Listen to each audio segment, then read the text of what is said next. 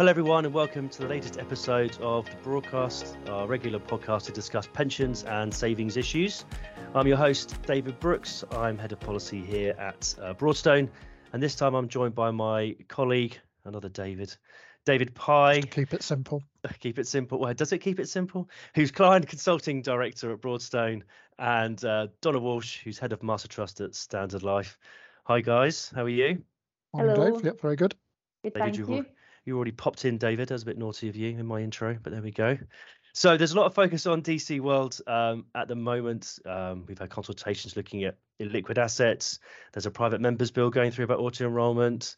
So much going on. But today we're going to focus on VFM because that's what we've all just been thinking about. Our time of recording, we submitted our responses yesterday, and also the growth of and the use of master trusts. So that's why Donna's here to talk to us about that. So I think for a bit of context for us, Donna, I think it'd be good to get a sense of how has the master trust landscape changed over the last 10 years? Yes, thanks, David. And there has been significant change, hasn't there? So yeah, we have seen a lot of change in the master trust market since the introduction of auto enrolment, particularly. And as a result, we have seen new providers enter the market because there has been a significant increase in demand for master trusts. However, we've also seen significant consolidation in the market as a result of the increase in regulation, and probably most noticeably the authorisation regime, where we saw in 2019 around 45 master trusts exit the market due to the increased regulation surrounding master trusts. So today there are only 37 master trusts left in the market. Yeah, and I think we can see that number reducing further, can't we, with consolidation? Number of conversations we're having with master trust providers, and they're all talking about buying other master trusts and bringing on more assets. And I think a large number of that 45 that came out of the market as well, as authorisation hit, were part of that sort of rush for land grab, weren't they, under the auto enrolment, and a lot of small schemes, didn't manage to hit the quantum that they needed to and weren't financially viable longer term. So we've had that big bubble really of increase, and then consolidation of the market, which will probably continue, I'd imagine. Yeah, I'd agree. We definitely expect to see fewer master trusts going forward in this space. Yeah, definitely. So what's the current trend? Do we think employers are looking to move to master trusts? Is that the thing? Yeah, we're still seeing the trend mostly around own trust or single employer schemes continuing to move to master trust, and it's primarily down to the cost and resource required to run the trust-based scheme. And with the increase in regulation continuing, so we've got the climate-related investment regulations with TCFD and the value for member assessments for schemes with less than 100 million in assets, both introduced over the last couple of years. It can make sense for employers to join a master trust to benefit from the governance of one set of trustees looking after multiple members, and potentially also reduce charges for members due to the economies of scale that master trusts can give. So yes, absolutely still seeing that trend towards master trust. Yeah, and it is, as Donna says, largely those single employer trusts that have been put under more and more pressure to comply, do a good job, prove they're doing a good job, and I think the value for members assessments for those schemes under 100 million has been the final sort of push, and DWP have made it quite clear that they don't like small schemes. Whether you agree with that or not, they're certainly making that case, them and the pensions regulator as well. So anything under that 100 million is always going to be under a lot of pressure. And we've seen a number of employers who, to be frank, employers and trustees who've been doing a great job with their schemes, still just sort of say, actually, enough's enough. We can't do this. We're not full time in terms of looking after the scheme, even if they've got independent trustees on there as well, and wanting to move some of that responsibility across. And the natural home for that is master trusts, because of the ease of transition of assets. If you use anything else, and technically you can, but if you use anything else, then you're looking for member consent and those sort of things, which can be very difficult to get, particularly we've got large numbers of deferred, etc. So yeah, it's a definite area of increasing focus, and I think also because of the publicity around master trusts, I think even sort of 2-3 years ago, coming across a couple of employers that were saying, well, we need to use a master trust, don't we? That's where pensions are going. Not necessarily actually understanding the full differences in what they were getting into. But yeah, the publicity around that certainly doesn't hurt, I don't think. You're touching on the differences there, David. What do you mean? What differences are you alluding to? Yeah, so I mean, it's the structure and how the contract is set up. Obviously, I'll let Donna go into sort of technical detail on that. But when we're talking to employers, it is about how much responsibility they want going forward. So, with a master trust, you can move more of that responsibility as a sponsoring employer for a scheme, and know that it's being well looked after, and know that you've got that independent oversight from the trustees. Ultimately, the trustees have a responsibility to run the monies in the right way.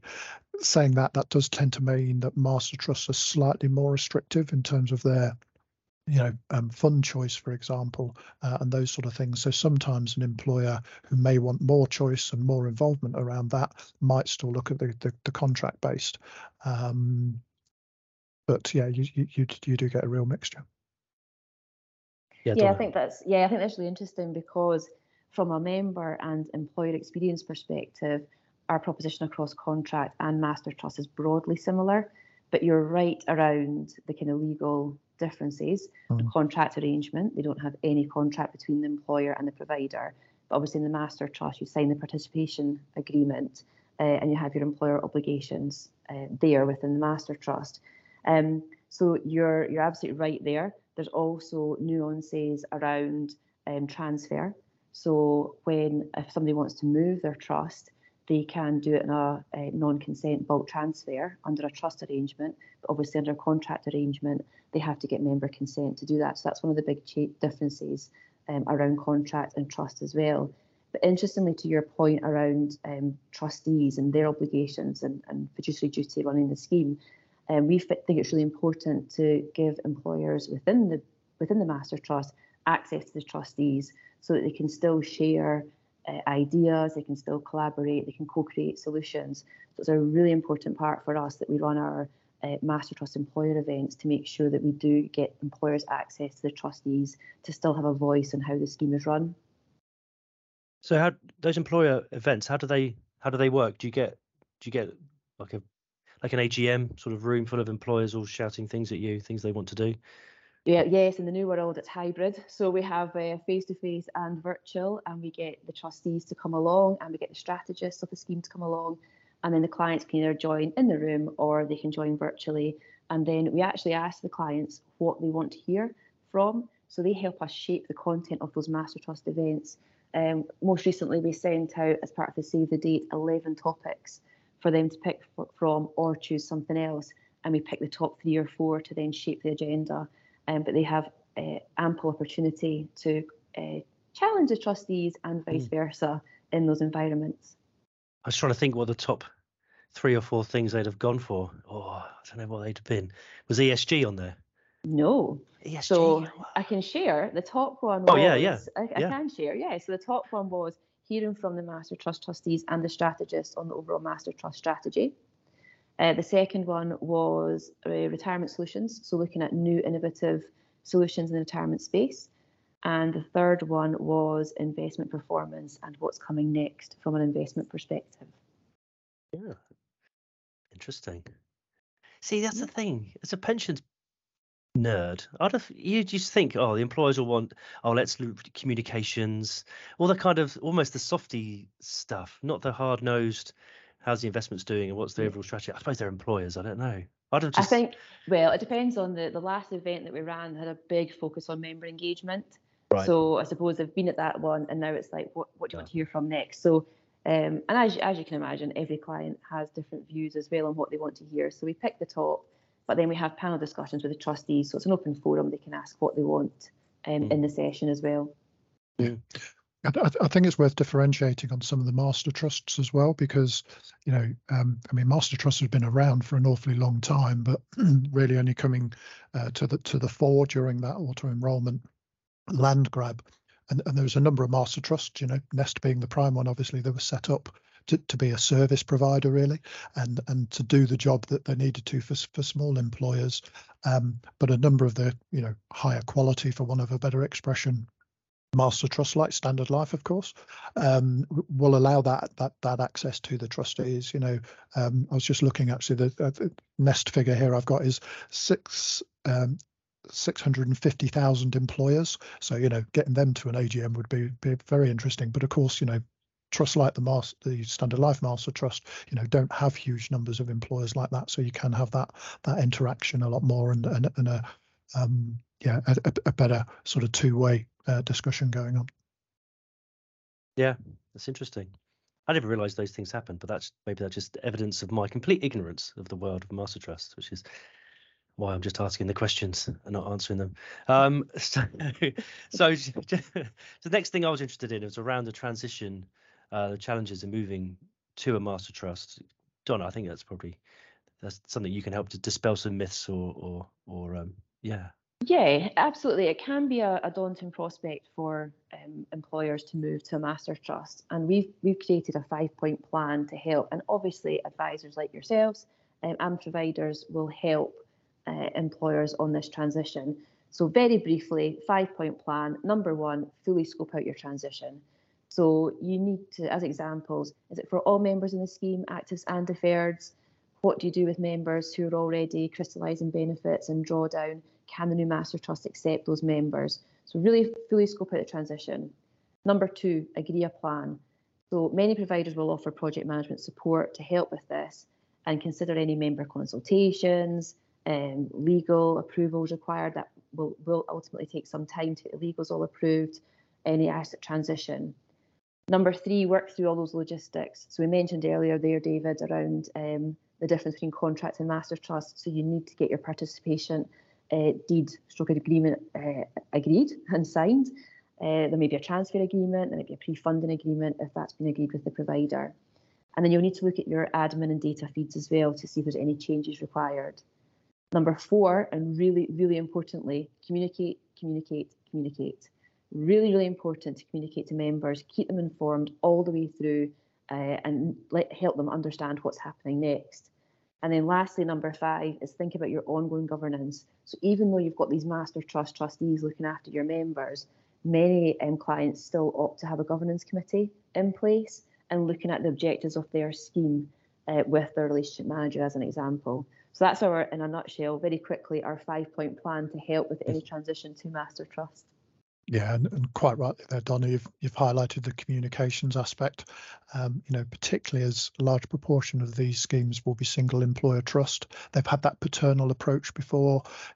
Usually some of the employees will have been acting as member nominated trustees and all of these sort of things. It will be a long established scheme, and usually a long-established employer with good retention rates and that sort of thing. So naturally, that communication, because it can be seen as upheaval and a big change, from moving from something that's seen to be in-house and managed by the company to an external insurance provider, effectively, is what the employees will see. Or the members will see, but also that whole project management piece. We've done a number of these transitions, and generally, you get the occasional hiccup, but generally they work pretty well, and there is lots of support around doing that and moving these schemes. They tend to be of reasonable size and in terms of their assets, so providers are very keen to make sure that goes as smoothly as possible, and is goes through well. It's interesting about the paternalistic angle there, because where you've got clients who have been in a single employer trust before and the members have known the trustees well, it's really important for them to understand that they will continue to be looked after by a set of independent trustees. So we're looking at just now putting in can you meet the trustee videos or webinars or sessions for these members to help them get that reassurance that they'll continue to be looked after just as well as they were before by these independent trustees. Yeah, and making sure that ongoing governance is still in place, so the employer still has some input and oversight on their particular section, because obviously provider and trustees will be responsible for the whole scheme. The employer is much more focused on their particular part of that, and their members and employees. So yeah, absolutely. Okay. I think we should move on just to talk about value for members, or even value for money, depending on who you listen to. It's value for members now, isn't it? Members is just the latest, it's I members think. Yeah, now, isn't it? yeah. We're going with that anyway. Goodness me. Anyway, value for members. So obviously very important for the savers' perspective. It's been a hot topic for a few years, especially with two regulators one looking after contract-based schemes, one looking after the trust-based schemes, and perhaps different opinions of what value for members actually means. So we've now had the initial consultation on what kind of trying to come up with one way of measuring all this. But Donna, from your perspective, how has the VFM impacted the landscape so far? Yeah, so VFM has seen Standard Life and other providers benchmark against each other on things like investment performance, engagement, communications, costs and charges, service, and that is driving up value across members. And then you've got your independent governance committees and your master trust boards that will hone in on areas that need improvement as part of their VFM assessments. So already this should be improving value for members across the board. And we've also had in 2021, we've got our value for member assessments for schemes with less than 100 million. And the TPR just recently announced its initiative to check that the trustees of these schemes are indeed compliant and that members are benefiting from this. So I think this could actually drive more or accelerate the move from single employer schemes or own trust schemes to master trust. Yeah, very much so. And I think, our experience on value for members has been an interesting one. It's been a real journey. So what we started effectively January last year, didn't we? January 2022, in terms of needing to do this. Despite lots of conversations in the industry, and Dave, you was referring to that, as a pensions person, what do we think are going to be the big things? We thought everyone was aware of value for members, been talking about it for a long time. But I have to say, trustees in particular, but also providers, weren't too sure how it was going to go when it first started, and what level of detail was required. And it's been interesting going through some of those schemes because a lot of these schemes can be smaller schemes that are sat alongside defined benefit schemes. Defined benefit schemes ultimately take that focus. They're sitting on the accounts of the business, liabilities, and all those sort of things. And these poor little DC schemes can get left behind a little bit. And it's been, I think, revealing for some of the trustees and employers to see, what they had in those schemes, and how they are perhaps not offering value for members. It'll be interesting to see, because obviously we're going through the second year now, and we're seeing some of our schemes for the second time. Be interesting to see what actions have been taken. And I think, as you mentioned there, Donna, the regulator mentioning that they're going to be checking with trustees that they are doing these things and are taking the actions required will be interesting. And yet, undoubtedly, even just that, the revelations to the trustees of what they did have in some cases has been interesting and revealing for them, that will undoubtedly lead to more consolidation of those types of schemes. Yeah. It seems surprising to me that all the schemes went through the chair statement stuff, and then they were still perhaps surprised about what they saw when they looked under the hood a bit more detail, or at least, but maybe it's the benchmarking bit is the big bit. You might think you're doing a good job, you might think you're doing the best thing for these people, your savers, your former employees, or whatever. But when you actually compare, was that the big difference? Do you think, David? Was that? Yeah, I think so. I think not being aware of what the market would offer now was a key aspect of that. And costs isn't everything, is it? But when you look at that costs and what trustees and employers were paying for investment returns and those sort of things was a revelation. And the market's moved a lot as well, because the master trust market has developed so much. It is fine-tuned. It is able to take on these schemes very well. One of the other things with some of the defined contribution schemes, single employer trust, is they're attached to DB, and they may have a linkage in terms of accessing tax-free cash. And that's always been seen as, oh well, therefore we can't do anything about it. But that again has developed, and Standard Life, along with a number of the other master trust providers will now allow that to be sent back in. So, should a DB member take their benefits later and want tax-free cash from the master trust, that can be accessed. So yeah, it has been a journey, and quite a quick journey when you think about it, because that wasn't widely available on master trusts, I don't know, 18 months or so ago. Yeah, I agree with all of that. Yep.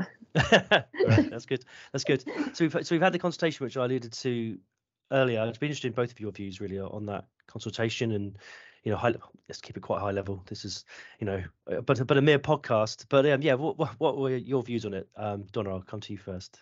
Yeah, I think for us, so we like the ambition of the consultation to standardise how VFM is measured across the industry, and if standardisation is done well, then we think it could actually result in better outcomes for members. And then we also support more emphasis being placed on the investment performance and quality of service rather than being too focused on costs and charges like you just mentioned there, David. We do believe that unfortunately the proposals as they stand ask for far too many data points to the extent that they will be difficult to have any meaningful analysis and comparison. Another area we'd like to see more emphasis on is the quality of the service metrics, including digital journeys and engagement activities. And then finally, we know that we believe that the whole financial picture of an individual can affect their retirement outcomes, and therefore we'd like to see financial well-being and guidance or advice journeys captured in the VFM assessments too. So I think generally, we're supportive of what it's trying to achieve. We believe that there's parts of the industry that are doing this very well just now. We've obviously got the IGCs and the Master Trust boards doing this already. And we believe that we can lean into what the industry is doing already in best practice areas to help improve member outcomes across the board. Yeah, absolutely. And one framework is absolutely key. In terms of, ultimately this is about member outcomes and them trying to understand how this is done. It needs to be done in a consistent manner. As I said, we've been on a journey with value for members, and we know in terms of how we are assessing value provided, our competitors and different advisors are doing it differently, some to very high level rather than in depth, and you wonder how much that is therefore allowing a true assessment. If you go right back to the comparators that you have to do now, and you can select 3 good comparators or you can select 3 bad comparators, depending what you want the outcome to be, and that is slightly restricted because most of the master trust providers with authorization etc are doing a good job, but it's just trying to restrict that so that you can make sure that you are looking, as you said, Donna, very importantly at member outcomes. Trying to do an assessment without lots of complex data is difficult, but as you say, we need to have some key data, I think, that is actually assessed, and the service and proposition side is very difficult. Numbers are easy, aren't they? Investment performance is investment performance, charges are charges. That's why everyone focuses on that. But that service side definitely has to be taken into account. We've seen legacy schemes with single employer trusts that sometimes they're all bundled in one place with a major provider. Lots of those major providers are legacy schemes now, and they're taking months to get hold of information. That's just no good for members who are looking to retire. So those things are as important as the charges and costs. I have to say it's in terms of an output, it's one I'm glad I'm not trying to put together myself completely. But yeah, it's got to be good to have that one framework.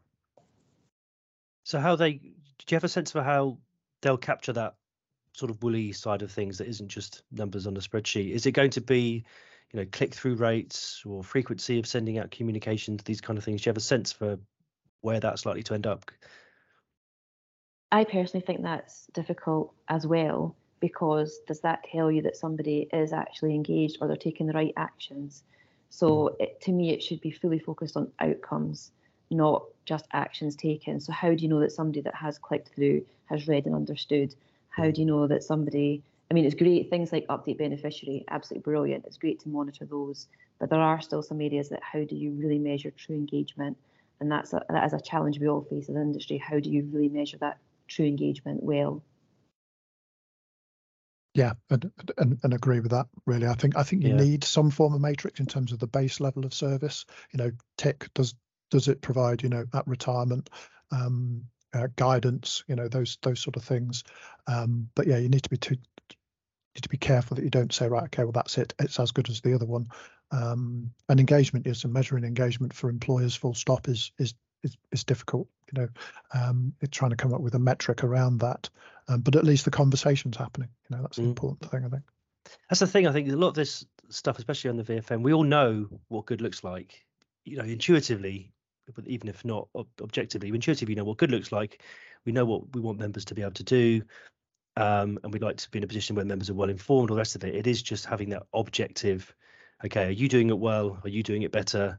That kind of thing. And that is the massive challenge. And it's going to take time, I think. This is sadly probably not the last VFM consultation we're going to be responding to. So VFM is a trustee responsibility. But David, how do you see employers being brought up to speed with requirements for their employees' schemes? Yeah, and that's an interesting point, actually, because Value for Members has been very focused on the trustees. It's ultimately their responsibility. We've tried very hard to make sure that the employer is involved in those conversations, because the future of the trust is, an employer choice, largely. So it's trying to make sure that they are involved in those discussions, and it's trying to make sure that the trustees do bring them into that discussion very early on. I think ultimately the employer is worried about their employees, and their employees are members of the scheme. So it's trying to make sure that those discussions happen very early on. I have to say we've struggled, in terms of bringing the employers into those discussions. In a lot of cases, it has been very trustee focused, and we would like to see more employer discussions. But ultimately, because it's a trustee responsibility, we would be dealing with trustees in the first instance. But they can't. They can't manage a single employer trust on their own. They need the employer's backing. They need the employer's involvement. So it's trying to make sure that is cascaded, and that the employer becomes involved early on in the discussions. I agree, David, and I think there's a couple of things there. We could, the regulator could write out to all employers, advising them of the new VFM requirements. But obviously, employers vary in size and their understanding of pensions, so that's probably going to be not very straightforward. And then providers like us, we can help with the communications where we have the single employer scheme as well. We can write and communicate to the employers to help there too.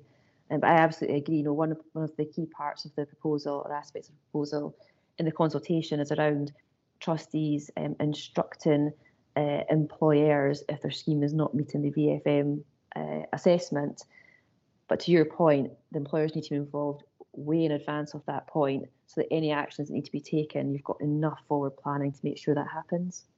Yeah, and you would hope that employers would take an into, they're paying the bills for the schemes, so you'd hope that they'd have some involvement and be keen to get involved. Yeah. Does this touch on the sort of the challenge that we have with deferred members as well? I don't know, sort of employers probably more worried about current employees, less worried about people that have left the business. Trustees, by their very nature, will be, will look at everybody. They'd be more concerned, concerned about everyone. Is that a conflict that needs to be overcome as well? And how would you do that? We tend to find that many employers are actually quite paternalistic, and therefore they also want to ensure that deferred members, see them as past employees, and they want to have as good retirement outcomes, are also well looked after.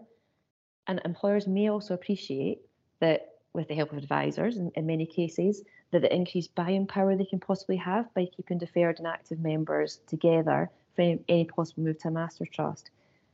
But the areas of conflict can arise when deferred members represent lower value than active members, or a higher cost to serve. And in these cases, employers may only want to move the active members to a new arrangement. But as we all know, the trustees may not be able to approve that, because ultimately the trustees have to look after all members within the trust. So the trustees will have to consider all members there. One thing that we've been thinking about is this conflict tends to centre around small pots. So if we think about moving forward, a kind of medium to longer term solution could be that either the government or industry solutions to small pots could help manage this conflict. But in the meanwhile, employers and trustees will need to come to an agreement around how to deal with the actives and deferreds going forward that meets everyone's needs ultimately. Yeah, and I think it's a very sort of soft conflict, isn't it? And I don't think it's actually when the master trust is being set up or when the assets are being transferred. I think you're quite right. The employer will have been paternal probably in the first place anyway, so they're quite comfortable looking after deferred in the same way as they do members. I think the issues come later down the line. So as we've talked about, if you're putting your employees into a good master trust and you want to make sure it remains a good master trust, you need a governance group in place as well. You need to keep that running correctly. And to be able to analyse that and look at how your employees are doing, because it's the employees that the employer has input into. To be frank, ultimately they have good pension schemes in place for their employees, not necessarily their ex-employees, but even affecting things like expression of wishes, as we mentioned earlier, making sure that more of those are completed. Sometimes it can be difficult to get the MI from the master trust provider, because the master trust provider will tell you what the expression of wishes completion rate is, but won't tell you what's members and what's what's active members and what's deferred. And the employer wants to interact and engage their active members more, but can't necessarily identify that. So it's a conflict with a very small c, I think. But trying to do that on an ongoing basis and managing it, particularly over years, if they got the scheme 20 years later, their input into deferreds is absolutely minimal. And just on that point about the MI, we think that's really important. So when we designed our client analytics tool for employers, an online tool, it's got loads of data. You can filter it down between actives and deferreds. So you can see the difference between the two different populations, as well as things like location, gender, size of pot, etc. So that is really important for us, and we've had feedback from clients that they would like to see that split between actives and deferreds in their MI, to help with their overall scheme objectives. Yeah, and that's excellent. I have to say you're in the minority of master trusts that provide that. Not that I'm giving a full sales pitch for Standard Life, but you are. It's something we're talking to all of the providers about for those obvious reasons. So we started the conversation looking at how the landscape has changed for master trusts over the last 10 years. Again, we've got you, Donna, so you seem the right person to ask. So what do you think is the future for master trusts, say for the next, 5 to 10 years? Yeah, so I expect to see a number of master trust providers continue to reduce. I know we touched on this a little earlier, and the focus will be on a smaller number of large master trusts that have the financial strength to continue to invest, to adapt to changing member needs, as well as any regulatory change, and provide that long-term partnership for employers. And I can touch a little bit on where we're focused for the future, bearing in mind we have our strategy day with the trustees next month, but we have that on an annual basis to review where we're taking the master trust. But key areas for us just now are around, I did mention earlier, the retirement solutions, so new innovation in the retirement space, continuing to increase personalisation, so using all that data, the rich data that we've got, not just about what we know about the member, but what actions they've actually taken to surface relevant content and help them with this decision making. There'll be a key focus on guidance and new advice solutions. So we all know about the work the FCA are doing just now around the boundary between guidance and advice is set to change. And that'll be a really important part to help members with that decision making. And I did touch on this earlier as well about helping members think more holistically about their finances. So yes, retirement savings, massively important, but how can we help members today with what's important to them today and help build that confidence and help them plan for the future? So really broadening out our solutions around that wider financial wellbeing space as well. And those are the kind of key areas that we're focusing on for the future. That's brilliant. David, do you want to? Yeah, I think you've touched on all the major points there. I think, Donna, in terms of that personalisation, we talked about transitioning being about communication, and I think the future is about data, being able to analyse things and make sure that members are making the right choices, and look at things in more depth around their their well-being. I also wonder as well, there'll obviously be consolidation. We've mentioned several times, we don't expect to be talking about 37 master trusts in a couple of years' time. But I also wonder if, as the single employer trust market decreases, that potentially, the master trust might look to widen their access to other sort of smaller schemes and that sort of thing. And then there's the longer term debate, which we sort of avoided a little bit, around contract based or master trust, and which area is going to grow more. I think master trust is certainly growing more at the moment, but that's largely down to the single employer trust moves and wind ups. So yeah, it's just in terms of how the providers develop. They're very similar at the moment in terms of proposition. So again, if you go back 3 years, you'd get a different price for a contract-based scheme and a master trust. You don't get that now. Generally across the market, the proposition is very similar, and it's going to be interesting to see how that develops over the next few years as well. I totally agree with that point, David, because we're still seeing the majority of clients come into master trust from that single employer owned trust arena. We are starting to see more movement in the secondary master trust space, as we are seeing clients starting to look at their master trust providers and reviewing their providers just now to see if a move is the right thing or not. And the last point there about the contract-based schemes, we are starting to see a small number of clients and prospect clients looking to move from contract to master trust. It's still at the small end of the scale. And it is interesting because the propositions, the member experience, the employer experience is so similar. But some of the reasons that we do get is the increased powers of the trustees. So as an example, we touched on being able to change the investment for all members without member consent. If the trustees believe that's the right thing to do, some employers like that. So it will be very interesting to see how the landscape moves as we move forward. Yeah, definitely. Okay, I think that's the end of our conversation. So thank you, Donna, for joining us today. It's been really useful getting your insights from the Standard Life Master Trust. Thank you. It's been good. Thank you very much. Yeah, thank you. And nice to have you as well, David, I suppose. I should say that. So join us again for the next episode of the broadcast soon, and we thank you for listening. Thanks. Thank you.